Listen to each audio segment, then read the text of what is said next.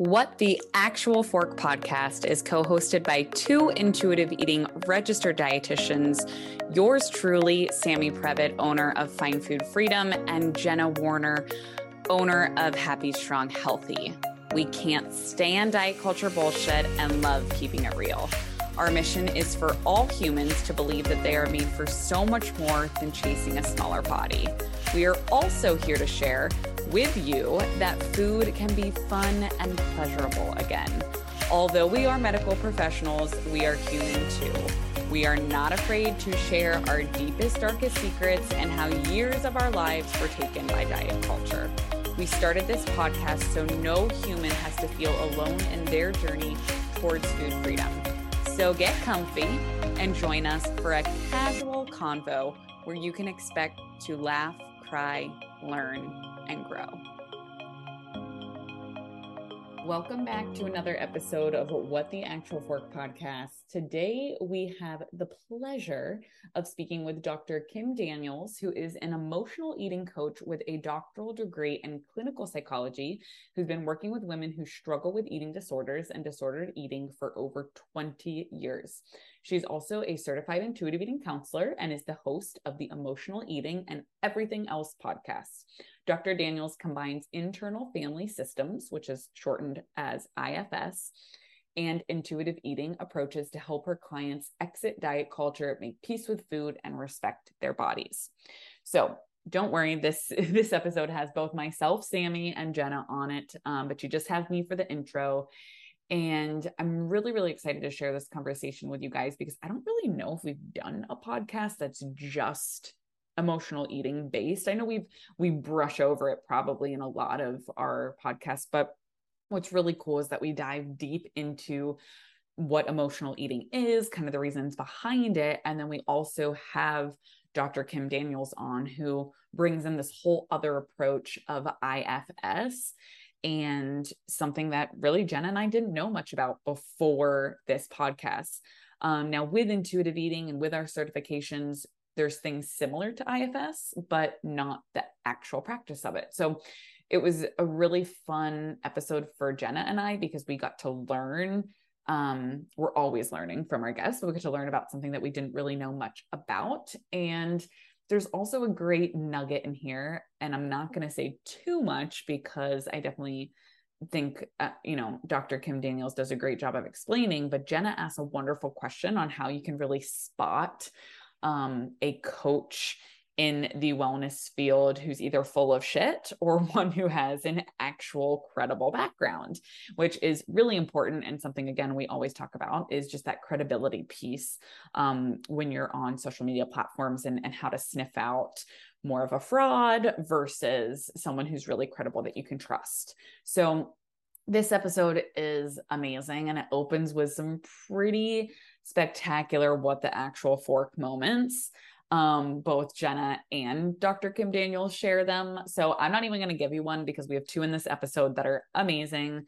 So I'm going to stop talking so you can listen to this amazing episode. And without further ado, I bring you Dr. Kim Daniels. Welcome back to another episode of What the Actual Fork podcast.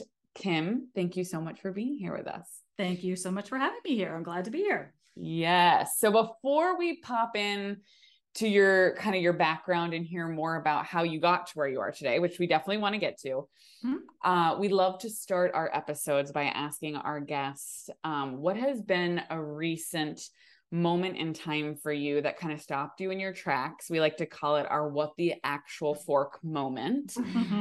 So whether it's been recent or if it's just been like one that you always think of when you get asked a question about diet culture, what comes up for you? Well, I mean, there's a million of them, right? I'm sure we could all come up with a million of them, but I actually did have one. I've had two actually in the past week.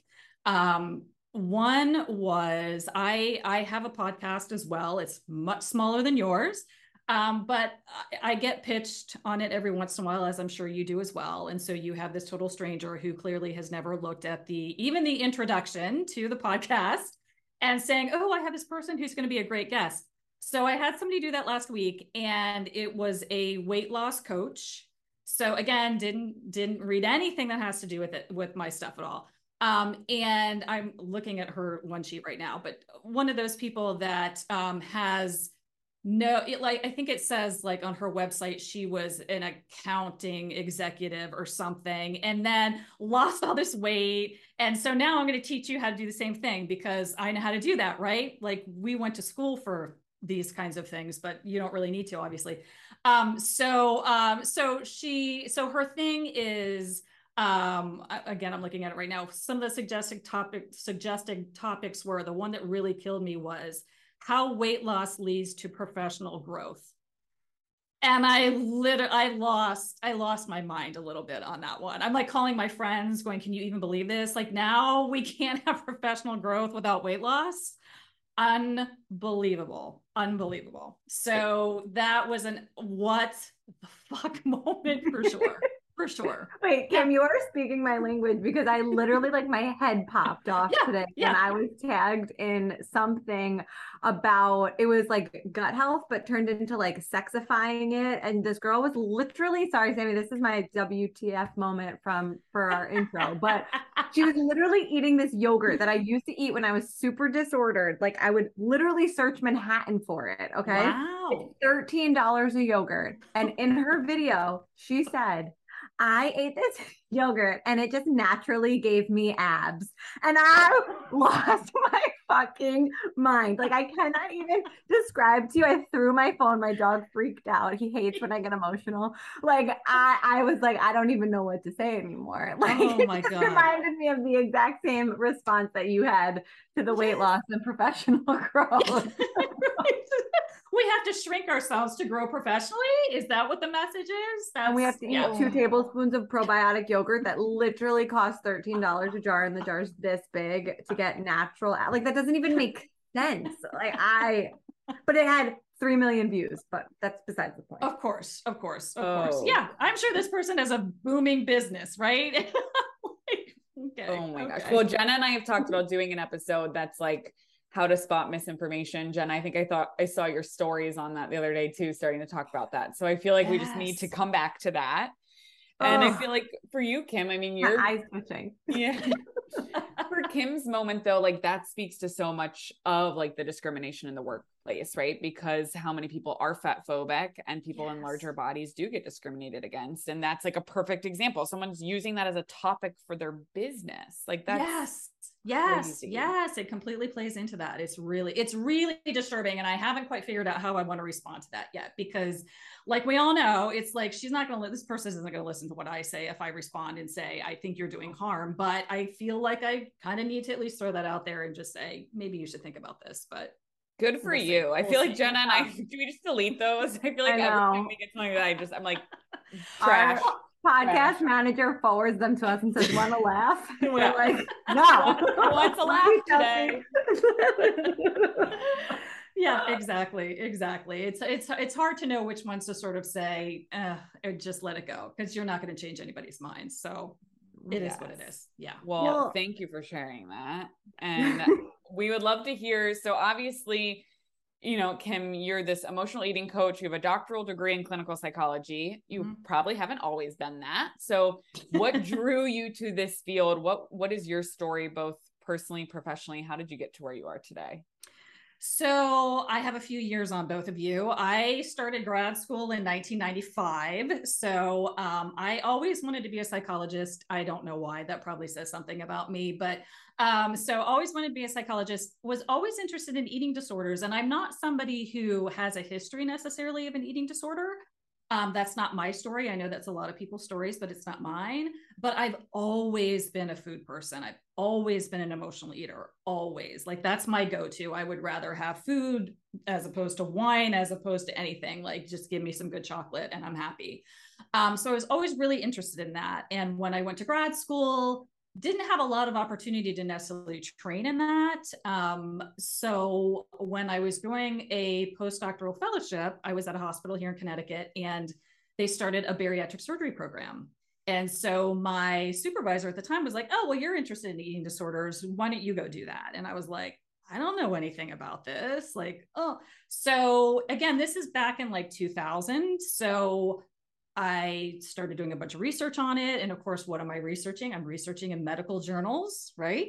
Which is talking all about the horror of, the big obesity word, and how weight loss fixes absolutely everything. So I'm thinking, great, I'm being really helpful to people. I'm helping people through this process. I was the person who did sort of the pre-op evaluations and ran support groups afterwards and things like that. And initially really thought I was helping people, and then sort of started to see things crumble the longer I worked with those folks. It was kind of, the folks who obviously still struggled with their relationship with food afterwards, the folks who were doing everything right, and I say that in air quotes, in terms of what the protocol is, and were still regaining or not losing, their body wasn't cooperating. And it was, of course, this whole shame-filled, what's wrong with me that I can't do that? Even surgery doesn't work. Like, I mean, the amount of shame that people experience with that is horrific, even though they're doing nothing wrong. And so just eventually, it was honestly a client who reached out to me. I'm in private practice now. I have been for a few years. And a client who reached out to me and said, I've had like every eating disorder in the book, and I really want to work on my relationship with food. I've seen other therapists, and all they do is support dieting for me. So like, are you willing to work from a health at every size perspective? And I was kind of like, well, I've heard of that, but I don't know that much about it. And so kind of dove into that and went, oh, this is what I should have been doing for the past however many years. Which led me to intuitive eating, and sort of went through that whole certification process. And now I just work in a completely different way with people. And I'm not somebody who's adamantly opposed to surgery. I feel like there are people who have benefited from that. And I still have people that like I initially met like 20 years ago who were going through that, and they came back years later to work on other things, and it's just a non-issue. So I'm not opposed to it. We should all have bodily autonomy. But there are problems with it for sure. And you have to go into it with your eyes wide open. But so, again, I've been a psychologist for 20 some years, and moving into coaching now because my personal feeling is that there's still a lot of therapists who are very steeped in diet culture. I feel like the field of dietetics has moved on in a lot of ways, and therapists, yeah, you guys are both like, I was gonna say therapy sounds a lot like dietitians. That's literally what I was thinking. I was like, oh, every field must be struggling. It must just be that you're surrounding yourself with the right dietitians, Kim. That's very true. That is very true. That is very true. And so there's a lot of therapists. I used to be that therapist. I get it. Who are still, yeah, right, exactly. So, who are still really sort of steeped in that. And so I kind of was like, and I've had people that have reached out from other states, and as a therapist, I can't work with them because we're only licensed in our state. And there's just a lot of roadblocks. So kind of going into coaching to be able to sort of have a wider reach with that. I'm really glad you brought that up, Kim, because that was one of my questions for you. I think there's confusion in, like, we spend a lot of time. Actually, my phone yelled at me today because by, I think, 1 o'clock, I hit my 2 hours on TikTok, and I was like, oh, fuck. I have it, like, so it beeps at me. I have to enter a password, but that's where my day was. But I think a lot of the questions that I get from people and the people that I communicate with is like, but this person says they're a hormone coach, or this person says they're a detox coach. Obviously, these are very different things from what you are, but how can we help people understand that you are a psychologist and not just, using the word coach, right? I do think that, and I mean, I call myself a nutrition coach, so like, I get it. It's difficult, but I do think it would be a great thing to just kind of share in like a broader conversation on here. I think that's a great question, and nobody's ever asked me that before. And it's so hard because technically, ethically, I have 2 completely separate businesses. I have to, right? So I have my therapy umbrella and I have my coaching umbrella, and it's like never the two shall meet, right? So it's really, technically, I'm not even allowed to say, like in my coaching stuff, I have a degree in clinical psychology because I can't really call myself a psychologist under the coaching heading because that's my license, right? I can talk about my degree, but not my license. So it's like, it's kind of ridiculous that we have to play these games, because then I still have people who reach out to me and go, oh, I want to see you for therapy. And they're reaching out under my coaching umbrella. And it's like, I can't see you for therapy. You're like in Arkansas or something, and I'm not licensed there. Right. So I have to do a lot of education on this is what I can do and what I can't do. Me personally, I am only licensed in Connecticut as a therapist. That's it. So the emotional eating coach, I can kind of do anywhere. And yes, of course, I use my training in psychology with my coaching. We're not going to do therapy when we're doing coaching. And there is obviously education on what the differences between those things are, but it's really tough. And again, it's like, if you're trying, and I've seen people who just put everything all in one. If you want coaching, do this. If you want to see me for therapy, do that. And it's like, technically, at least in my state, we're not allowed to do that, which creates confusion, but it's also like, you want to be an ethical business person, obviously. So, but it is really hard. And so I guess the advice that I would give is, if you're looking for somebody who's calling them any type of like emotional eating coach or anything like that, do they have any kind of background in behavioral health training, like anything at all? Because that's really important. Again, or you have somebody who's an advertising executive who's now calling themselves an emotional eating coach, and they have no background whatsoever, or they took a workshop or something. So I think it's really important that therapists can at least speak to their training, even when they're in the coaching side. I love that. Thank you for clarifying that. And I didn't mean to put you on the spot with it. No. I just knew you'd have the right answer. Because like the gut health coaches that come out in droves, and like all of these people, like that's so different. And I just want to make sure like the word coach doesn't get lost in any translation. Yeah, I appreciate that. Especially like with what you said previously of the person that applied or that wants to be on your podcast, like anybody who has lost weight or healed their gut, quote unquote, heavy air quotes, now thinks that they're an expert to do this for other people. So right.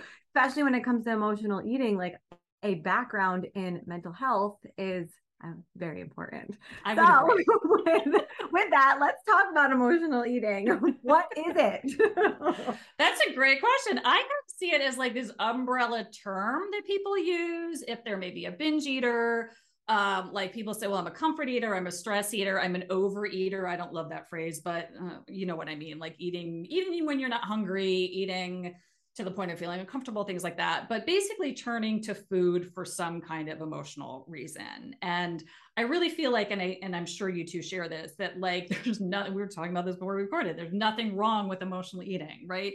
There's a lot of people out there putting this messaging out there about how you can end emotional eating. And I don't think that's doable. And I don't think that's even necessary. I don't think that's the point.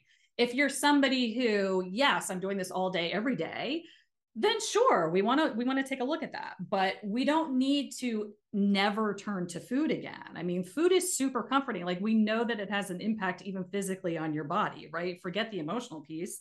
We know that. And we know that food is something that, I mean, people use food to comfort each other all the time. We nurture each other with food all the time. When you think about, I mean, you two have babies. It's like, what's one of the main ways you nurture your infant is feeding them, right? And so now all of a sudden we're supposed to take that away from you because you're an adult. Like it doesn't make any sense.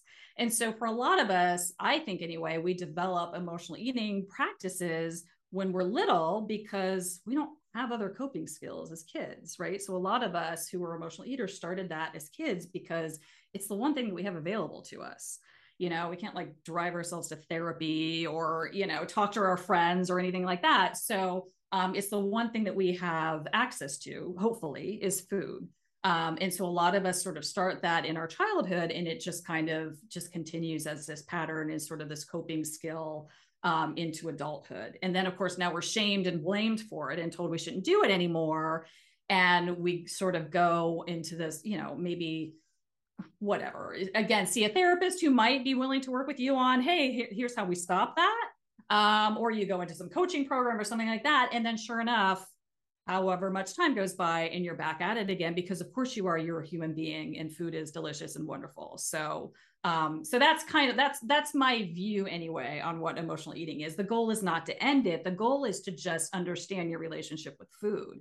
And, you know, maybe we need to develop more coping skills, and maybe we need to fix some things in your life that are always the trigger for you. And those are the things that we need to work on. And the eating kind of subsides once, once we kind of work on those things. So I love that. And I love how you really accentuated like food is a coping mechanism in addition to other healthy coping mechanisms. Not, so many people say like to stop binge eating completely, right? You're never going to do it again. And it's like, no, it's in addition to other coping mechanisms because it is a coping mechanism. Absolutely. So I would love to hear from you. We obviously looked into your background before we had you on the show, and we saw that you use this model called IFS, or internal family system. So I would love to hear how that integrates into your support with your clients in addition to intuitive eating. Because when I think of emotional eating, I think of coping with emotions with kindness, that principle, right? Understanding what we're feeling, and what we need in that moment. So what is IFS and how does that pull into emotional eating? Okay, great. I'm so glad you asked about that. So IFS, it's hard to explain. So I'm starting off really great here, but it's funny. I heard the person who created IFS is a psychologist named Richard Schwartz. He's still with us. I just heard him on somebody else's podcast like a couple weeks ago, and he's like, I don't really have a great like way of explaining this. So I'm like, oh, good, it's not just me. The guy who created it has a hard time explaining it. Then what chance do I have? But IFS. So there's two ways of kind of explaining it that kind of water it down. The first is, have you ever seen the movie Inside Out, the Disney Pixar movie Inside Out? Okay. That is like a basic form of IFS. So she had like 5 parts in her mind that kind of made up her mind, right? So she had joy, anger, sadness, fear, and disgust, right? And each part, we call those parts, each part of her kind of came out when it was needed, right? To sort of do whatever it needed to do and kind of protect her in some way. Okay. So that is a very basic watered down version of IFS. The belief is that we don't just have one personality. We essentially, I kind of say we all have multiple personality disorder, and there's nothing wrong with that. Right. So we have multiple, we have probably dozens of parts that the idea is that we're kind of born with these parts, and they sort of take on different beliefs and different feelings based on our experiences, and certainly significant experiences like trauma or attachment issues or things like that. And so they develop sort of jobs in our system. So you've probably had the experience of saying, well, part of me really wants that, but part of me doesn't. Right. So IFS would say there literally are 2 different parts in your brain that have different feelings and opinions about things. And so when we look at food, we have parts of us that have learned that food is a coping skill, that have learned that food kind of calms me down or distracts me or like completely numbs me out. And so when I get triggered, this is the thing that this part of me knows what to do, right? I'm just going to go get some chocolate and that'll make me feel better, right? So with IFS, the whole thing is really getting to know these parts. And really, it sounds crazy. I always tell people when I first start with them, this sounds insane, but you're going to be having conversations with yourself and it's okay. And everybody kind of goes, oh my God, like some people can really see their parts. I'm one of those people. They look like separate little people in there. I know that sounds insane, but it really honestly works. And so with IFS, again, what's great about one things that I really like about it is that it's not pathologizing. Like the field of psychiatry is incredibly pathologizing. Like I don't even like mental health disorder. Like it's so much of what we consider to be symptoms are just very normal reactions to trauma and, difficult life experiences, right? So IFS, basically, we don't really believe in diagnoses because they're really pathologizing, and we sort of see them as these are your parts' way of protecting you. Like if you think about anxiety, if I think about everything that could possibly go wrong, I'm going to be able to, I'm going to fend off anything that might happen, right? So it's actually trying to be helpful to you. And same thing with eating. Again, it's like a part of you might get triggered, and so here's again another part will pop up and say, here's how I can handle that. I know that when we eat chocolate we feel better, right? And so with IFS, how I kind of incorporate it with eating is really sort of like we have to have that moment of kind of catching ourselves when we know we're eating when we're not hungry. So I mean that's a piece of it. And it's just checking in with yourself and sort of going, okay, who's running the show right now?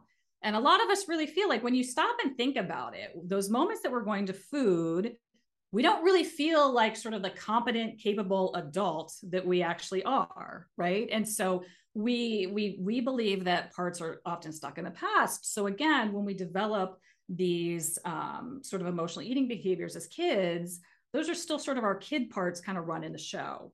Like, I know how to fix this, I'll go to food, instead of maybe a more grown-up response that we've learned as we're older. So you've probably heard the phrase like inner child work. I mean, that's kind of similar to IFS, right? So we have a lot of parts in there that get triggered. And again, we have other protector parts that go, food is the answer, right? And then we also have parts that have learned diet culture very, very well. Right. So very often, especially with binge eating, we have parts that are restricting because they've been told that's what they're supposed to do. Maybe you're somebody whose parent told them they needed to lose weight, your whole life. We've all heard those stories, or maybe been that person. And so you have parts in there that really just feel not good enough because of your body size. And so we have other parts that go, okay, I know how to work with that. We're just going to stop eating. We're going to restrict. We're going to diet. This is how we stay safe. This is how we fit into our society. This is how mom loves me. This is how my partner loves me, whatever. We're going to diet. We're going to lose weight. After a while, though, we have parts that are just like, I can't stand this anymore. Like totally like, fuck this. Like we have to eat all the things because I can't do this anymore. Right. So then those parts kind of run the show for a little bit. Right. And then eventually that subsides and our dieting parts kick back in, but very often kick back in even harder than our binge eating parts, right? Because see, I'm an out of control person. I can't control myself around food. I need to take away even more things. I need to put in more rules into place, whatever. And it's just this bouncing back and forth between different parts, if that makes any sense whatsoever. That absolutely makes sense. Okay, and Jenna, I know I see you want to talk too, so I want to say some things and hand it over to you. It's kind of reminding me when we went through the certified intuitive eating counselor certification too, of challenging the food police and like naming the voices, right? So like nutrition informant, food police, anthropologists.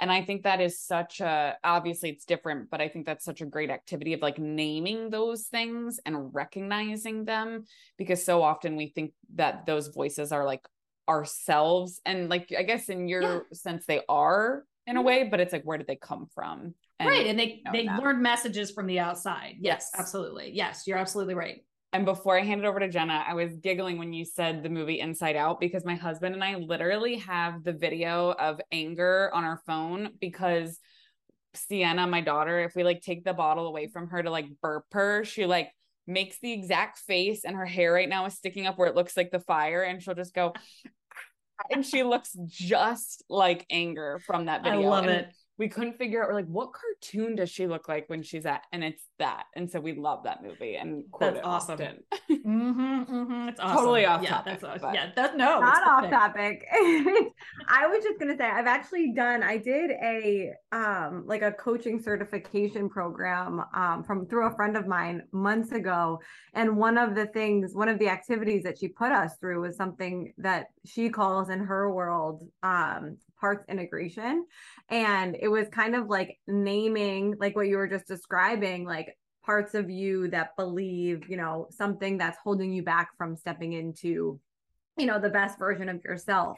Right. And I was also one of those people that had this like a vivid image of, and like mine had colors and glitter, and like it was an animal, like it was wild. And so I can see how when you do it with this specific intention, you could probably see yourself as a kid, or, different stages of your life and feeling those emotions. And so what I wanted to just ask is this possible that like you can have two parts kind of competing against each other at the same time? Like, absolutely. Sort of like the emotional capacity that we're feeling when it's like, I should have this, I shouldn't have this, I should do this. All of those conversations are kind of going through. Yes, that's a great point. And what we call that like polarizations. That's kind of, like the restriction versus binge eating, right? So it's like you have two parts on the opposite ends of the spectrum. And it's like they each keep getting louder to kind of, like stake their claim and like, no, no, no, no, you need to do this. No, no, no, no, you need to do this. And so, but it's also, I mean, it can be way more than two parts. Like if you think about, say you're standing in front of your absolute favorite food, right? And to begin IFS, just to say one thing, it's like just notice the thoughts that you have. Like a cognitive behavioral therapist would say, oh, those are your thoughts. An IFS therapist would say, those are your parts, right? So it's like, say you're faced with your absolute favorite food. You're going to have a part potentially that says, oh my God, I love that. I can't wait to have that. Maybe a part that says, oh, no, we can't have that. That's too fattening. Another part that says, no, no, no, no, we need to eat it all because starting tomorrow, we're not going to have any of it.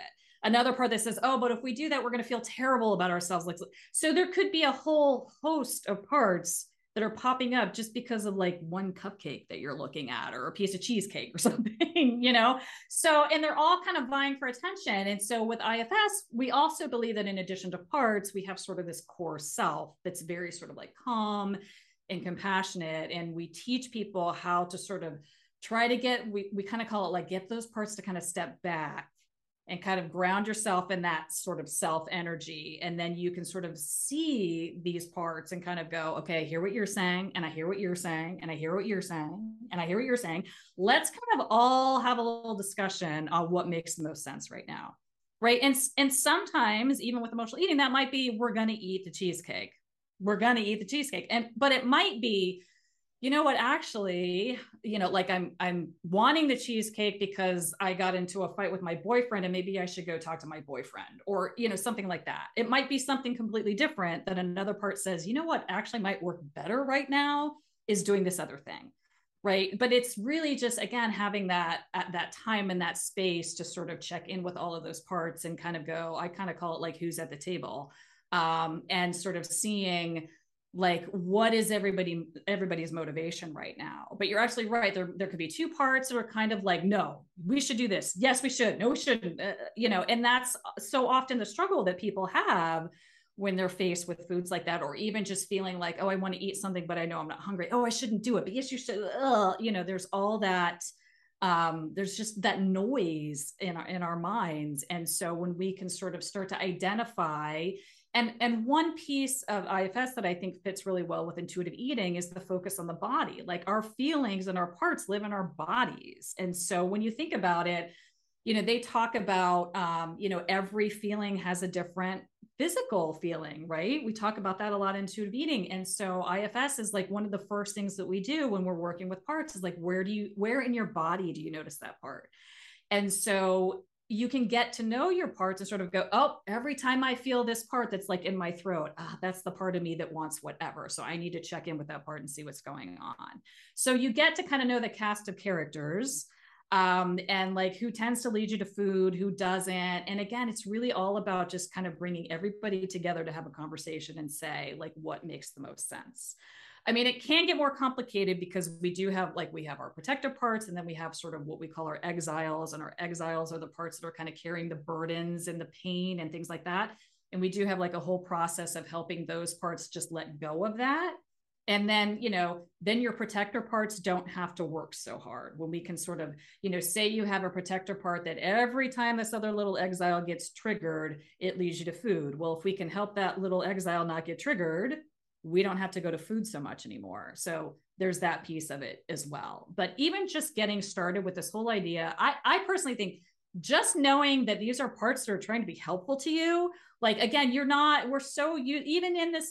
in my field, it's like, oh, we have to stop that binge eating because it's bad for you. And to be able to really flip that around and say, it's actually a part that's trying to help you. When you think about it, like binge eating is a way of just completely numbing your system, and zoning out. And maybe that's what you need to do right now. You think about coping skills, food is really not the worst. It's not the worst, So, so being able to look at this as these are parts that are trying to be helpful to me, and it's not something I'm trying to get rid of. And that's why so often other therapies and other, and even to some degree, intuitive eating, if you're trying to do sort of intuitive eating straight by the book, and you're somebody who has a long history of an emotional attachment with food, it may not be super successful because you're not really getting at the heart of the parts of you that are still maybe turning, or parts that are terrified of letting go of dieting. Like that's terrifying. Right. So, I again, I'm a little biased with that given my background, but I think that's an important piece of it that sometimes people miss, is that they're just trying to do the behaviors and they're not sort of getting underneath that and looking at the emotional piece to it.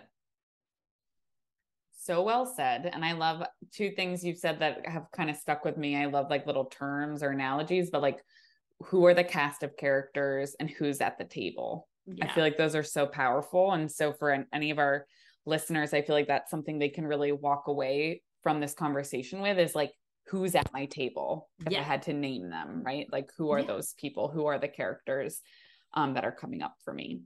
Great.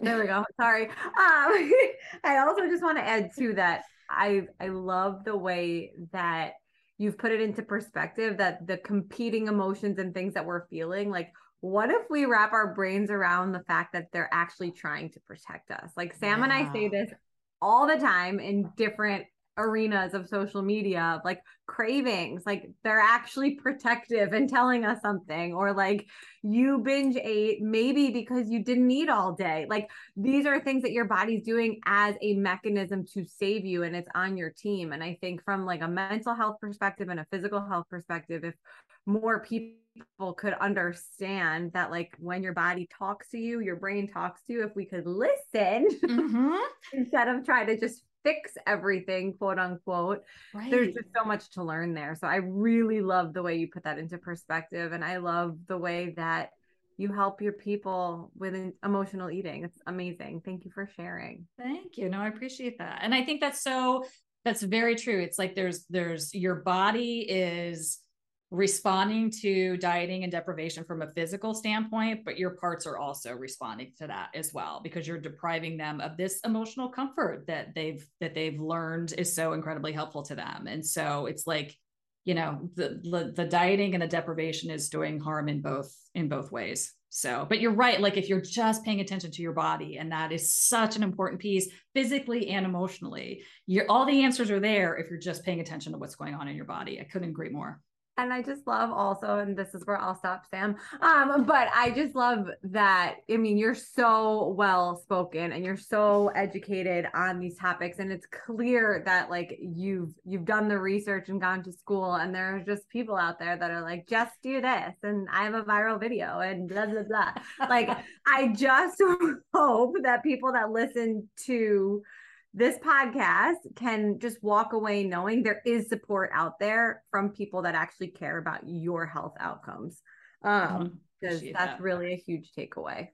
And I do think, unfortunately, there's also this message out there that emotional eating isn't really a thing. And if you just stop dieting, that thing that we call emotional eating will just go away. And it's like, I don't agree with that at all. I think that there are pieces of that make sense. That if we're like dieting and starving and deprived, our body is going to be stressed out anyway, and our parts are going to have to react however they can. But lots of people who aren't dieting are emotional eaters. Like I was not a huge dieter, but I absolutely have always been an emotional eater. So it wasn't about that for me. So I feel like that's a dangerous message that's going on as well. And people are disappointed because I did all the things and I stopped dieting, and yet I'm still turning to food. So it's just not that simple. It's not that simple. I love that you said that, because I know I've had clients both ways where they called themselves an emotional eater thinking it was emotional eating. And they're like, oh no, I was really just fucking hungry. Right. And it's like, oh, crazy. Like when you honor your hunger, but again, you can be hungry and emotional at the same time. Right. Which is different. Right. So there's a lot of nuance that goes into it, but thank you for that distinction, because I think that's and important. You can eat for all different emotions, right? Correct. Like you can be an emotional eater when you're happy or sad or everything in between. And I often think that gets missed too. There's a lot of stigma that it's when you're sad or quote unquote depressed or experiencing anxiety, but like you could be filled with joy and want to celebrate with food, right? So there's a lot there. No, and I appreciate you bringing that up, because I think it's also to say, oh, I'm an emotional, or I'm a comfort eater. Okay, maybe, but you might have like 5 different parts of you that sort of lead you to food for comfort for different reasons. And so to just sort of say, well, this drives me nuts too, when people are like, oh, I'm a stress eater. Oh, well then, you know what? The next time you feel like walking when you're, or eating when you're stressed, go for a walk or something. It's like, are you freaking, like, that's not, what if it's 3 o'clock in the morning and raining? What am I supposed to do now? So that kind of that one size fits all, here's how to deal with stress eating. Again, you need to figure out what's underneath the stress, right? So to just sort of say, oh, I'm an emotional eater, so therefore I need to do this. Like, you know, like Jenna, like you're saying, there's a lot of different emotions that might be leading you to eating. And those are different parts that need different things. And so you have to figure out, like, again, who's at the table right now? Who's leading me to the pantry right now? I have to figure out who that part is and what they need. I love that. We're going to stop right there and we're going to call it Who's at the Table, because I feel like that has to be, we have to work in emotional eating into the title, but I just love. Right, so people know. Yes. Cause they're going to be like, what table are they sitting at? What is this episode about? Like, did one of them die? Yes. But I love like little analogies and just slogans like that, because I feel like I'm going to take that now. So I'm going to have to quote you all the time, Kim Daniels, like at Kim fine. Daniels. So Kim, for those listening who are like, okay, this really spoke to me, I want to learn more, where's the best place that they can find you? So my website is yourweightisnotyourworth.com. My Instagram handle is at Kim Daniels Psyd, which is PSYD. And I do have like some freebies that they can look at too. I do have like these little cheat sheets to help you get to know your parts. So those are at bit.ly/eatingparts.com. I have like a little mini e-course that you can do for free called, again, it's at bit.ly/exitingdietculture.com. And then I have sort of like an intuitive eating thing. It's like a 5-day challenge that's at bit.ly/eatingintentionally.com. So those are all freebies that you can do as well. My plan is to do like an IFS webinar, or like a free webinar at some point, and kind of talk about this kind of stuff as well. I don't have that scheduled yet, but if you grab any of those things, you're going to be on my list and you'll get all the information for it. So I am on TikTok, but like barely. So I'm not even going to put that out there. I'm not like you. You're the smart one. Yeah, I was going to say, as long as you can. For your mental health, continue what you're doing currently. Or you'll hear Jenna and I talk about that in basically every episode. I don't blame you. It's not easy. Yes. Well, thank you so much for being here, Kim. No, thanks for having me on. It was a lot of fun. Guys, thank you so much for listening to another episode of What the Actual Fork Pod. We know there are a lot of pods out there, and we are so grateful that you are here listening with us. If you enjoyed this episode, please be sure to subscribe, like, share with all your friends and faves, and follow along with us on social at What the Actual Fork Pod. We promise to continue to bring you the hottest topics, greatest guests, and the most fun you can possibly have while fighting diet culture bullshit. We love you, we appreciate you, and we will see you next week for a lot more fun. Let's jump into Peppa's world of play. Look for spring flowers, hunt for muddy puddles, and bravely explore exciting places with Peppa playsets. Peppa Pig, inspiring kid confidence.